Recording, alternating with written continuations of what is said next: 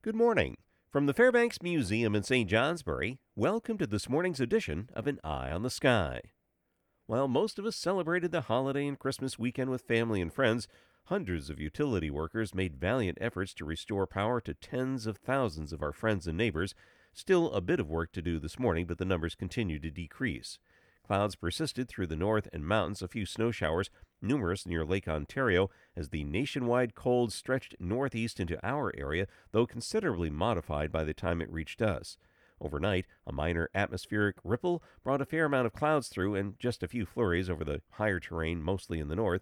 Yet another weak disturbance slides through today, centered to our north through Quebec. Some limited moisture and some flurries and snow showers, especially this morning across the higher terrain north, while partly to mostly sunny skies continue in the south. Mainly clear skies south this evening and a bit of clearing in the north will again give way to more clouds, part of the next disturbance tracking by mostly to our north once again. There may be just a little bit more energy and moisture and a bit more moderation in temperatures. This will result in lots of clouds tomorrow, scattered snow showers, some localized light accumulations north, mostly over the elevated terrain, a dusting to 2 inches, and a few glimpses of sun in southern valleys. Once that system goes by, it should help usher out the remnants of the cold, permitting a warming trend for Thursday and Friday, readings climbing into the upper 30s and 40s. That brings us to the next holiday weekend, New Year's.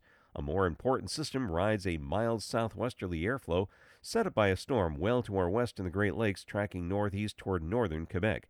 This steers the mild southwest winds, but it also draws increasing moisture, leading to a chance of scattered hit or miss rain showers Saturday. During Saturday, a new storm forms near the Gulf Coast, tracking northeast to the Ohio Valley by Sunday and then east through southern New England Sunday night and Monday. That suggests a better chance of rain to start out the new year, although some wintry mix can't be ruled out if the storm tracks by a bit more to our south. More details later in the week. Now back to the forecast details.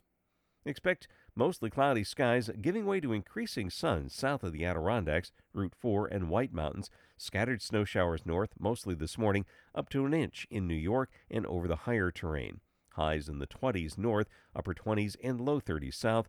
Southwest winds becoming west around 10 miles per hour. Tonight, mostly clear east of the Green Mountains, south of Lake Champlain and the Adirondacks, some clouds late. Mostly cloudy west and north, with some snow showers spreading east after midnight, lows in the teens to low 20s. For Wednesday, mostly cloudy throughout the region, snow showers from the Adirondacks and Route 2 north, a dusting to 2 inches, a few flurries south to Route 4, and some breaks of sun far south late. Highs in the 20s to low 30s north, in the 30s south. That's the weather story from the Fairbanks Museum in St. Johnsbury. Make it a great day.